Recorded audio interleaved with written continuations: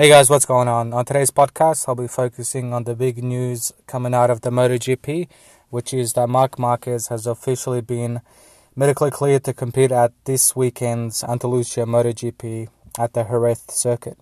The Spaniard had a surgery to repair his broken right arm and was expected to sit out the return Jerez race. Repsol Honda team manager Alberto Puig stated, quote, "Nobody expected to see him here.